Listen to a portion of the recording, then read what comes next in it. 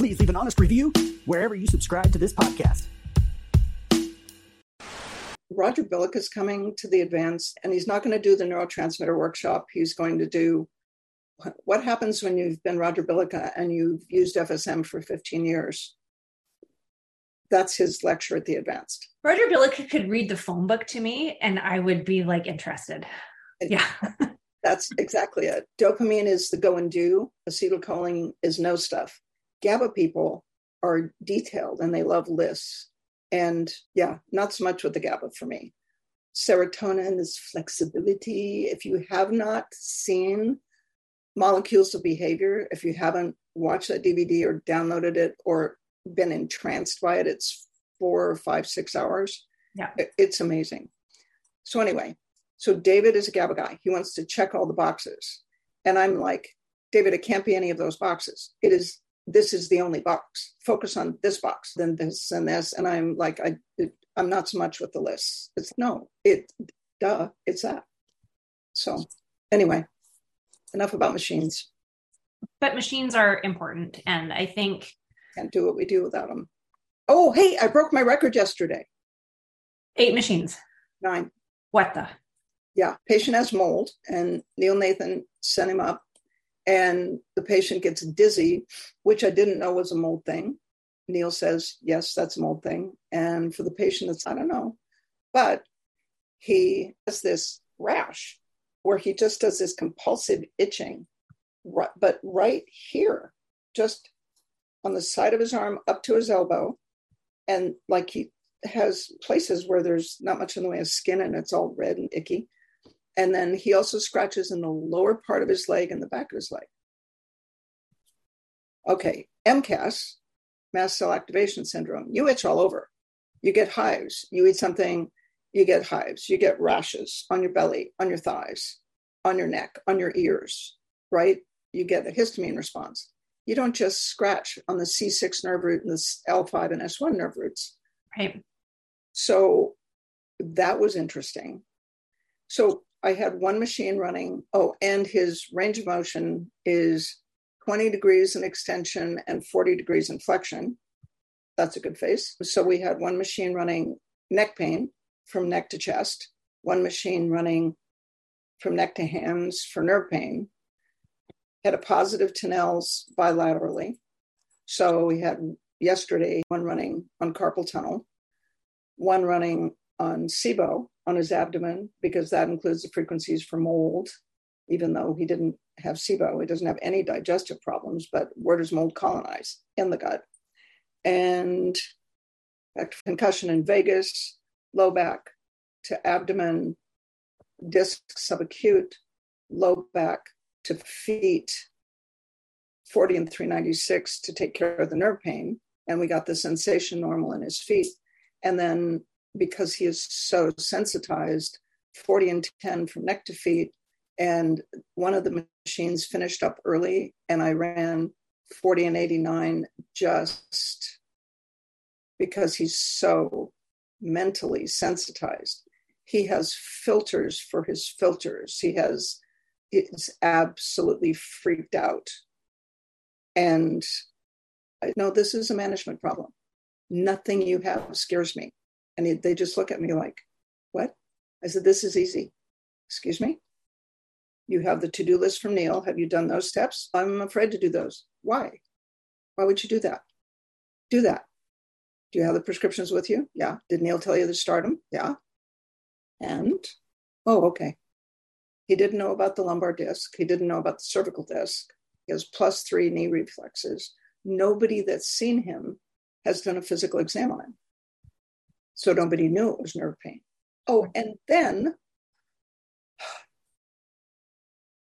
then yesterday he brought his blood work in. And his blood work is stellar. His hemoglobin A1C is 5.1. I haven't had a 5.1 since I was like 12, right? But here in his blood work, and he's got an N95 on. And he said, that's because I tend to make blood clots. Really? How do we know that? Well, it's in my blood work. So we brought the blood work in. Anybody out there know what a D-dimer test is? Thank you, Dr. Sosnowski, who explained it to me. Okay. The highest level for someone who does not have a blood clot someplace is 500. People like you or me, it's around 200 or 300, right? You don't want to have a D dimer that's 499. That means, yeah. His was 615 November 22nd, and nobody ordered an ultrasound. You'd be very proud of my restraint. I closed my eyes and stayed in my chair and took a deep breath. And I said, you're getting an ultrasound tomorrow morning. Why? This score means that at least in November, and he flies, he's been to 90 countries. He flies a lot. And even if it's just a little DVT in your lower legs, Homan's was negative, not a lot of leg pain, not a lot of swelling, but you have a D dimer of 614. Yeah. So he's getting an ultrasound today. And he said, can't you treat it with FSM? No. I don't. We have a case report coming up. I'm so excited. I finally finished the case report. I finally finished the schedule. You got the email yesterday? I did. With the scary attachment? Yeah. I have to sit down and pour like a cup of tea. I'm not drinking, so I have a cup of tea before I open it. It's good for you. Anyway, so that goes to, yeah, and then treated the vagus. And yeah. And that was the first time you saw him? I saw, first visit was Monday, second visit was yesterday. And yesterday he brought his blood work and I just went, this is good. This is good. This is what? Yeah. Okay. There we go. So what was your list for today now that I've completely derailed the train? It's fine. It's just going to join the stack. It's what? This is going to join the stack of lists that are just across the room. It always blends together. So like whatever you give me doesn't ever scare me because it always circumvents back to kind of our general themes about everything. So I had 2 words, like I said, half an hour before the podcast, like these words just come to me that we talk about. And I had 2 words that came to me and I think they go together. One is the word intent and one is the word belief. Okay. So when I was in college, I had an amazing instructor who was talking about the power of intention when we lay our hands on people. And especially people who do massage therapy or do like longer treatments. If you're not dialed into the patient, you can astroplane very fast. I can do my laundry list. I can think about what I have to do after I pick up my kids from school, my slides that are due next week, like all these things. But the minute you go there, so does your treatment. And you'll understand this because of horseback riding. We talked about this before, like to be present in your treatment.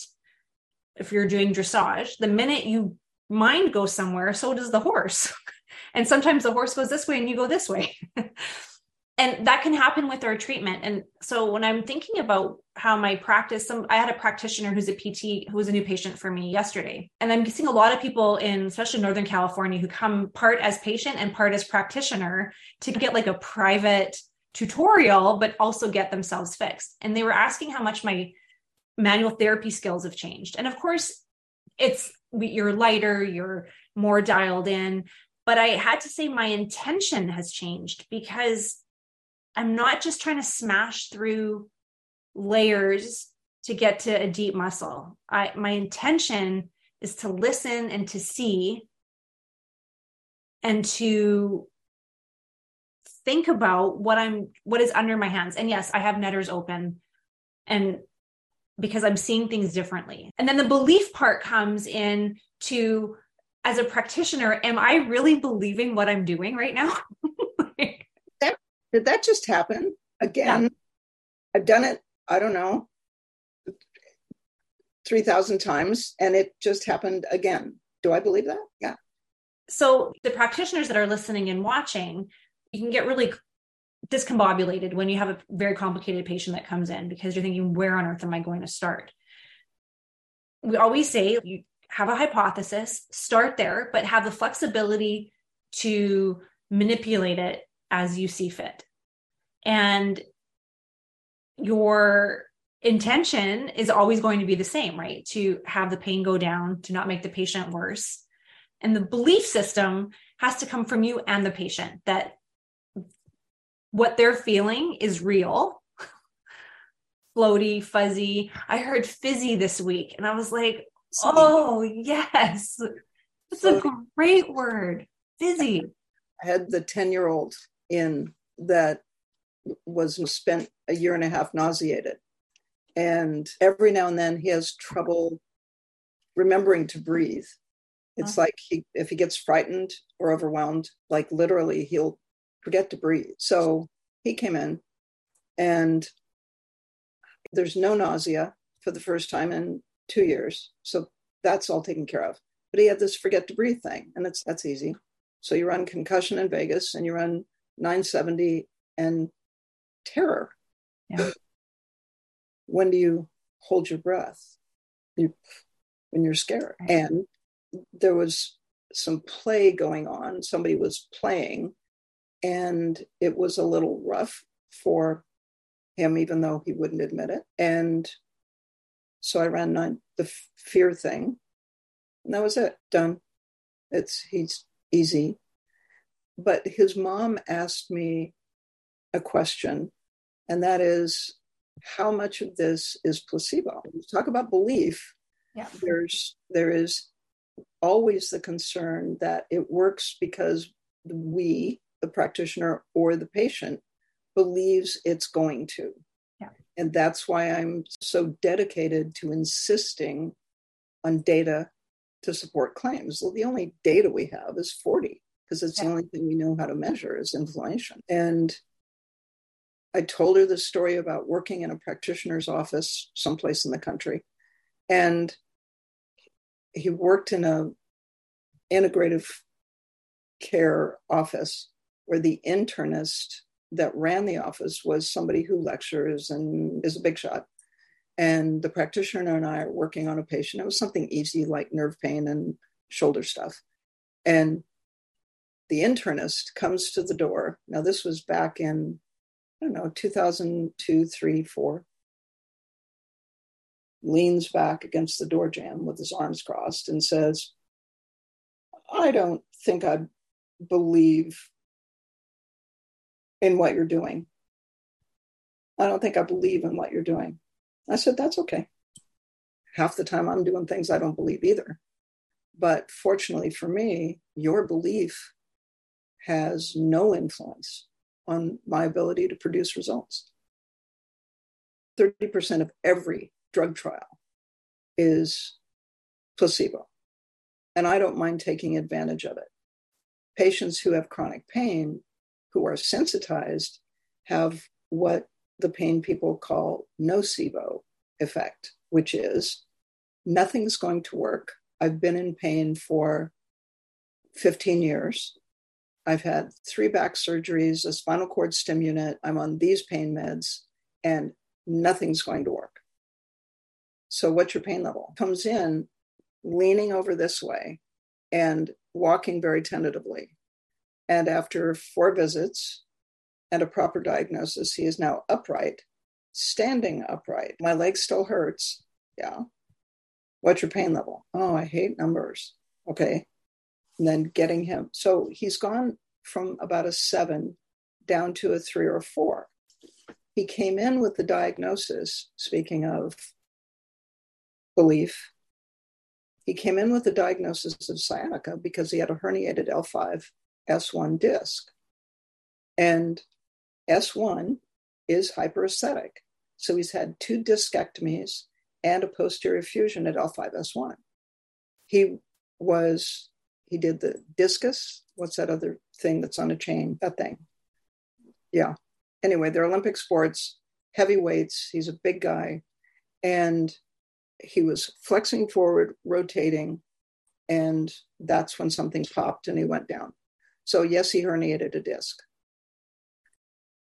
The pain's in his right leg, and his sciatica is exactly in the pain pattern of the glute minimus. I said, you don't have sciatica. Oh no, I have sciatica. No, see this diagram here on the wall? That's what you have. I opened up the trigger point manual. That's what you have. He said, I've been seeing doctors for 15 years. How is it that they didn't know that? I said, they're just ignorant. It's not their fault. They're just ignorant. Long story short, you know how usually if you're going to use the non-stretchy tape, the tape that you hold together a joint, this guy is 6'3" and weighs 340 pounds. So he's really big. And when you read the chapter on the glute minimus in volume 2, it says that the glute minimus trigger points are caused by and perpetuated by sacroiliac joint dysfunction. So I laid him on his stomach, and his right leg was 2 inches shorter than his left. Put him on blocks, got his pelvis normal, taped crossways to pull the ilium over onto the sacrum, and then taped vertical, and his legs are even. Now, the glute minimus still has trigger points in it. Glute minimus is innervated by L5 and S1, and he tore his SI joint. But all of his leg pain is coming from trigger points in the muscles. And it's believed that he had sciatica. He has some hyperesthesia at S1, and that's it. Straight leg raise, 50 degrees, 60 degrees, braggarts, negative. Okay. Synthesis. That is our word that I love so much. I told him that you asked about superpower, and that's my superpower, is synthesis. Yeah. Put it together, pay attention to all the details. And when you work on somebody, to have the intention that hammer throw, thank you, Leaf. I just love that guy. Hi, Leaf. Hi, Annie. Oh, Annie credits Device Gremlins. Okay. I can have the engineers look for those. They're probably green. Don't you think? Little fight. Probably, yes. We have a lot more to unpack today. Unpack. We had some emails. One. Yeah. That's on my list for sure. So we'll talk about that. Somebody else had written, I'm not sure if you were copied on that email, about central sensitization. They wanted more information on it. Okay. And I'm not sure where to send people for more information on this. That's my jam. It's probably the best webinar on central sensitization is the Vegas workshop. Right. Because central sensitization, it's like medicine has discovered the limbic system. Yes. Hey, congratulations. Anyway, they've discovered the limbic system, and there's always all this limbic retraining stuff out there. And for us, it's so easy. Yeah. So central sensitization is the thalamus, the hypothalamus. Thalamus does pain suppression in acute pain amplification and chronic pain. It's right next door to the hippocampus, and the hippocampus has as its job to remember everything that ever hurt you. So everybody listening has had the experience, like you all know, if you put your hand next to the stove and it's too hot, you feel the heat and you know that you're going to get burned if you touch it. Do you remember? Does anybody out there remember when you learned that? No, because we were all 18 months old to 3 years old. And your mom said, be careful, that's hot. And you, of course, either tripped and touched it or went, I'm going to touch it anyway. And you put your hand on it, and it's like wailing and tears and maybe blisters and red spots and ow. The hippocampus is what gets paid. It's part of its job is to remember everything that ever hurt. So you don't remember the first time that you touched a hot stove, but your hippocampus does. So you go near the stove now, and you automatically, your body is conscious and cautious near sources of heat, because what happened when you were 2 years old? That's the hippocampus, and the amygdala is the emotional part of it. So those three, plus the anterior cingulate and the other one, anyway, those three are all the midbrain.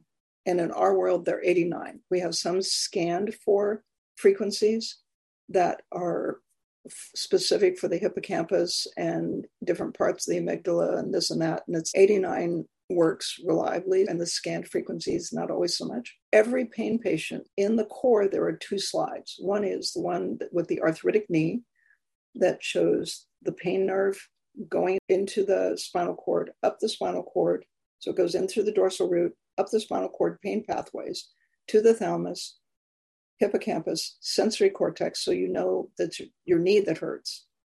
But there's these parts of the brain that have descending inhibition of pain. So you have an arthritic knee and you have trouble getting up the stairs, but your dog or your grandchild runs out into the street and there's a car coming. All of a sudden, you can do the 10-yard dash in 5 seconds.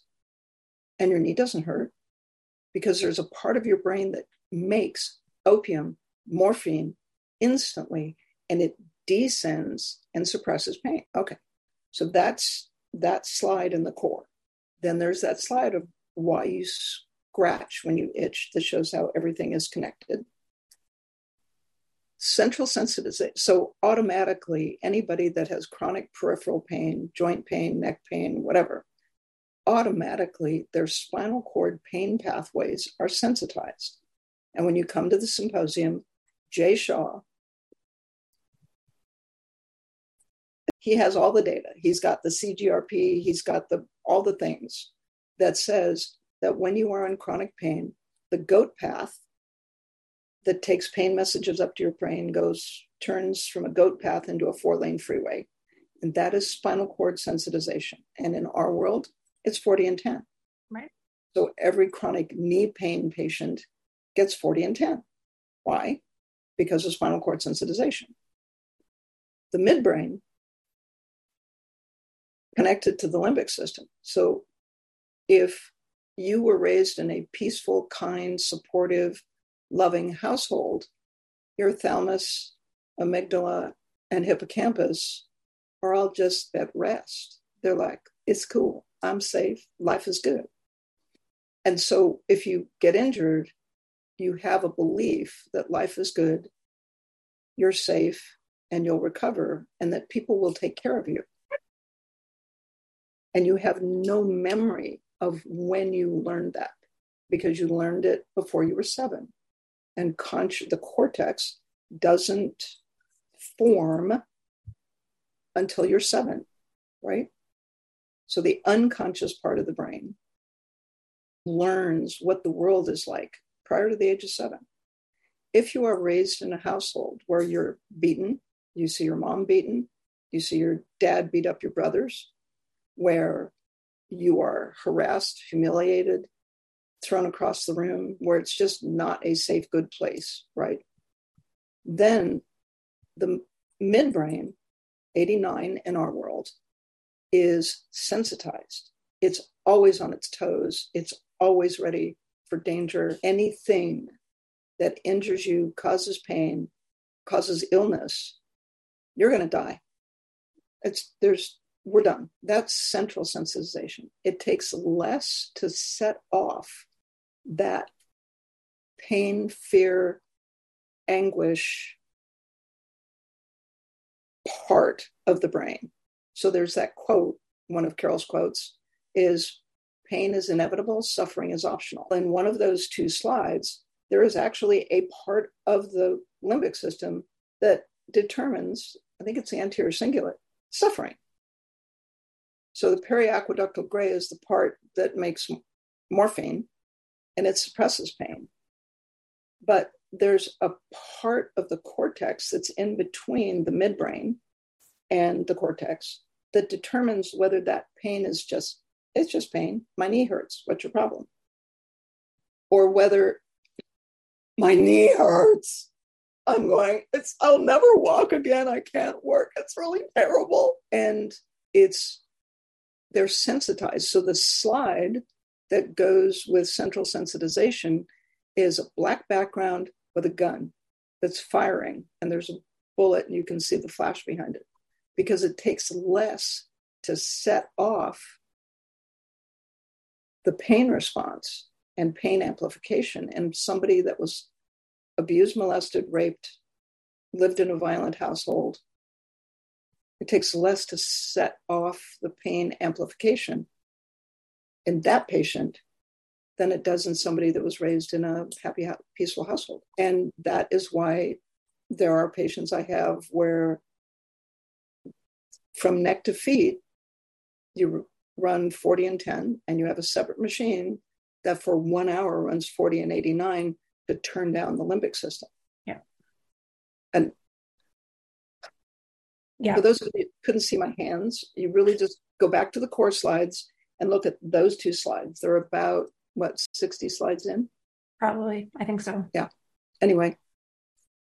What I want to add with 40 and 89 with this baseline of people who have had trauma, have grown up with trauma, is very similar to professional athletes. Now, they may not have had trauma as far as abuse, maybe they have, but the stress that these elite athletes are under, whether it's from coach, teachers, parents, teammates, of you can't get hurt. And we see it as kids, we see it as teenagers, they're joking, right? Don't do that, you're going to get hurt. Don't do this, you have a big game this weekend. Don't do that because you have a game on Friday. So they're getting inundated with, I can't get hurt, because it will be some sort of catastrophic event if they got hurt that they would never recover from. They would let the team down. So I want to add, those of you who do work with teenagers and kids and professional athletes or whatever, anybody who's been active, they have this baseline of, it would be catastrophic if I got hurt. They absolutely need 40 and 89 running on one machine for the entire treatment. Exactly. And most elite athletes are playing in sports where there is trauma every week. Anybody that says, I played football in high school and college, they're in a 30-mile-an-hour car crash 15 times a night. Yep. On the weekends, and then that doesn't even count practice. And so they automatically get 40 and 89. You're absolutely correct. And it's so nice to have a single frequency combination that will just take care of that. And they don't have to gargle and sing and meditate and stroke the side of their head and tap their ears or whatever for 3 months to get it to change. Just run it. Yeah. I have a side note. I have a humble brag on 40 and 89. So everybody who's been listening to us knows I've had this, my oldest daughter has been recovering from ACL reconstruction. She's back playing. She had a big tournament, her biggest tournament this weekend. I am a nervous wreck. I need to run like all the things to just watch her games because I just see biomechanical failures at every turn. So I had everything in me to just watch, and I was very proud of her. And it was funny, the feedback she got from one of the big scouts, coaches, whoever was watching, was like, for somebody that just came back, she looked so confident out there. Yes. Yeah. And you have no idea how much that means as a therapist because you can get anybody back to running, playing, skating. But when you can get a movement back with confidence, that is the icing on the cake. That is everything. I just thought it was very interesting. And because we had really been using 40 and 89 throughout her rehabilitation, and you're never done with it. So I know some people are like, how do I keep using the frequencies and how do I know if it's done?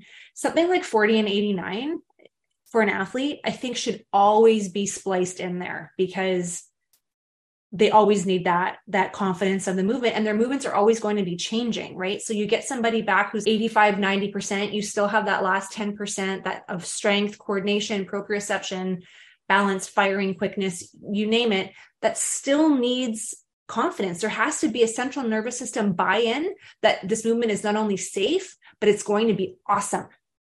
That's that last little piece of it, that nugget. Yes. Yes, what she said. We probably have some questions. Let's jump into those on our Q&A. That comes on. Regarding the placebo effect, Abraham Hoffer, look him up because Abraham Hoffer is amazing, used to say at the orthomolecular medicine meeting each year that hope is an essential component of healing. There is no such thing as false hope. The patient's hope is, of course, real. Unfortunately, sometimes practitioners try to inspire hope by using false pretenses. You're never going to get away with that. Yeah. When these falsehoods eventually fail, the patient's hope is often dashed, true story. Therefore, it is essential to convey to the patient real grounds for hope and for the practitioner to share in that hope for their best outcome. Paraphrase, of course, he said it differently each time, but the message was consistent. This is totally, absolutely very true. well said. Yes. So the kid, by the way, anybody younger than 50 is now a kid, right? They were born after I was 25, so they're a kid. But this kid with the SI joint and the trigger points and the glute minimus, he said, I still have pain. I said, of course you still have pain. He said, excuse me? He said, I'm not pain-free. And it's like, after 3 lumbar spine surgeries and a spinal cord stimulant, a torn SI joint for 15 years, and trigger points in the glute minimus for 15 years that have never been treated or addressed, you're going to have pain. Yeah. My goal for you is to have a life. It's a management problem. You're going to have to keep your SI joint taped for 1 year. You're going to have to get the glute minimus finally addressed. He weighs 340 pounds. There's no way to do ischemic compression on the glute minimus in somebody, for me, in somebody that size. Even FSM, I couldn't touch it, helped a little bit, like got the referral pattern down. I said, no, but you can have a life. It's a management problem. Oh, so the same thing with the mold guy. This is a management problem. And so his testosterone is low. It's, you have mold that affects central signaling. And of course your testosterone is low. This doctor I'm seeing doesn't want me to take testosterone, and I didn't want to take testosterone because I'm going to have to take it for the rest of my life. And I said, so what's the problem with that? I'd have to take it for the rest of my life. You're welcome to have that prejudice. I live with one foot equally in both worlds. The only reason that I've been able to do what I've done for the last 27 years, I hit menopause before I started practice. The only reason I'm able to do what I do is that I've had physicians who prescribed hormones for me. You ought to be dead when you're 46, right? So do you want to have the quality of life that you have if you use topical testosterone and keep your levels up where they belong? That quality of life is you aren't depressed, you sleep better, you have better muscle recovery and more energy. You're using an external cream because you're 66 and your testicles know that they're short-timer syndrome. I want the rest of your life to be quality. Yep. Again, the intent, right? The intent of the treatment, your role in this person's healing, progression, however you want to phrase it. And still respecting it. It's okay. You can have this preference. Yes. This is a preference. And I don't blame you. Lots of people have this kind of preference. Yeah. And I'm more interested in having a life. Yeah. So I like sleeping. I like having muscle recovery. I like having parts that work. So there is a reason that God invented FSM and supplements and diet and the gym and pharmaceutical medicine. There's a place for everything. Yes. There you go. Alf has a question. Here's a place for his question. Talks about reducing an acute surge of cortisol, helping low thyroid function, and reducing an acute increase of histamine. Oh, sweet. Those are fun. Acute surge of cortisol is just 40 and 71. Quiet the adrenals, and 40 and 89. Sorry, I'm speaking in numbers. So there's 2 things. Number one, how do we know it's an acute surge of cortisol? That's the first question. There's some assumptions that are made. It's my adrenals. So let's say that it is an acute surge of cortisol. Where did it come from? ACTH is made in the hypothalamus, I think, goes to the anterior pituitary, and then goes to the adrenals, and the adrenals create cortisol. All right. So is it enough? You can just do 40 and 71. I have data, never published, but I have data that says I can drop cortisol by 20% in about 20 minutes. So when I go to bed at night, the custom care I have set up to run insulin and leptin, it starts with 40 and 71 for 10 minutes. But wait, there's more. Why are the adrenals dumping cortisol? Because the pituitary told them.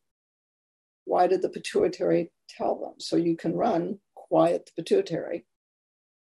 I'd rather treat what is telling the pituitary that you absolutely have to run away from this tiger. That's the midbrain. So how do you quiet cortisol? You quiet the adrenals, which make cortisol, and you quiet the midbrain, which includes the hypothalamus. And the hypothalamus is what's telling the anterior pituitary to produce ACTH. Concussion in vagus, 40 and 89 and 40 and 71. Quiet the adrenals, quiet the midbrain. We treat the nervous system because we can. One of the things that I love when you look at the speakers we have, it's everybody's system. FSM practitioners take integrative medicine to an entirely new level because there's no way to do FSM without thinking upstream and downstream. Cortisol is easy. Low thyroid test, T4, T3, and anti-thyroid antibodies. Insurance companies don't want to pay for antibodies. And I don't care. Number one, how do you know your thyroid's low? Oh, because I'm cold and I gain weight and I'm depressed and I'm sluggish. How do you know it's your thyroid? I'm data driven, right? So I want data. TSH is normal. It's 4.7.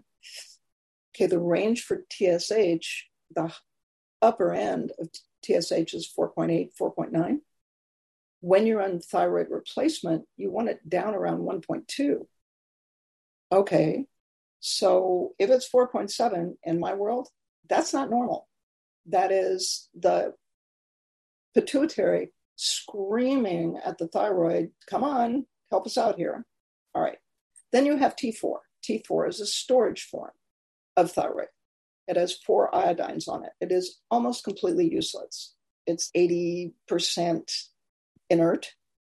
Receptors don't fit with T4. There has to be an enzyme that takes one of the iodines off and turns it into the active form of T3. If you have elevated anti-thyroid antibodies, they glom around the protein that carries T4. So this enzyme can't get to the T4 to take off the iodine and make it into the T3. When they measure your T3, they don't actually measure T3. It's calculated. They guess, but it's a number on a page. So low thyroid. Yes, you first test it. If the patient has anti-thyroid antibodies, ask them if they have root canals. I was on cortisol replacement. My adrenals did not make cortisol. I was on thyroid replacement, but just T3. And when they took out the last centimeter of infected bone and the last infected tooth, 2 weeks later, I did not need thyroid for the first time in 3 years. And my antibodies went from, 300 down to 27 in a month. And 4 weeks later, I didn't need cortisol. Wow. So low thyroid, you can't drive the thyroid because the thyroid's not the problem. Antibodies are the problem. Receptor sensitivity is a problem. And acute, it's not 4 o'clock. Reducing acute use of histamine. I have a patient that has, for really MCAS, itching all over. And the MCAS protocol is just allergy reaction in the fascia, the blood, everything. Derek, 970 is the emotional frequency, and it's the organ associated with that emotion in Chinese medicine on channel B. Oh, yeah. Thad says the enzyme that takes off one iodine from T4 to T3 requires selenium. So no selenium, no enzyme, and of course, no frequency. You can put a nutrient that's that. So supplement, way to go. Fastest hour of the week. Cynthia, you said it. Okay. So before we go, I have to say my quote. Okay. Which doesn't really jive with today, but it does, because I wanted to tell a story, and I'll tell a story next week. So the quote was with, no, it's a long story. The quote is, it's a long story. I show my scars so others know they can heal. Amen. So I heard a lot of really great feedback this week about how we storytell and how we talk about how we mess things up or how we do things and we learn from them. And that person was saying just how authentic it feels to listen to us, because we're not preachy. We're not talking about how we've done everything right. You especially say you couldn't possibly have made more mistakes than me. And I thought about that all the time when I would make mistakes or take my sideways steps. So that's why I wanted to share this quote for anybody who's listening and feeling like they can't do this, whether it's a patient or a practitioner. Like we have lots of scars. This is how we heal as a group, and we share information, and the intent and the belief is that we're all getting better this way. Every way. And everybody does the best they can at the time with what they've got. And I love that. That was your mom, right? That said that? God bless her. And the other piece of it is when I look back at how much I've learned by being so sick for so long. Yeah. I mean, if you look at it's not just me and the team that supports me, including you and Kevin and everybody. But when you look at the fact that in 1999, I was IgE allergic, broke into welts. I was IgE allergic to everything I was eating. I didn't eat milk, eggs, celery, or lamb. And so I lived on milk, eggs, celery, and lamb until somebody put me on Gastrochrome. And I met Vince Marinkovich, who's an allergist and immunologist, and hung out with Jeff Bland. And then there was the root canal story, and then there was the mold story, and then there was the shoulder rehab, and then there was the neck, and then there was the spasticity. And then when you learn things and you have a belief in the fact that you can heal because you have healed, and you have the intent, that the belief again, that you can recover. It's like I share little bits of I had that happen. Really? Yep. I still went to work and I got better, and it's what's possible. Yep. And you have scares me. Right. There's the thing. And then Annie will talk to you. We'll answer that next week. And we missed the question we were supposed to answer. We'll get to it. We'll just on the list. It's moving up the list. It's Public Enemy number 1 next week. Okay. Thanks, everybody. Love you lots. Love you more. See you next week. Bye. The Frequency Specific Microcurrent podcast has been produced by Frequency Specific Seminars for entertainment, educational, and information purposes only. The information and opinion provided in the podcast are not medical advice, do not create any type of doctor-patient relationship, and unless expressly stated, do not reflect the opinions of its affiliates, subsidiaries, or sponsors, or the hosts, or any of the podcast guests or affiliated professional organizations. No person should act or refrain from acting on the basis of the content provided in any podcast without first seeking appropriate medical advice and counseling. No information provided in any podcast should be used as a substitute for personalized medical advice and counseling. FSS expressly disclaims any and all liability relating to any actions taken or not taken based on or any contents of this podcast.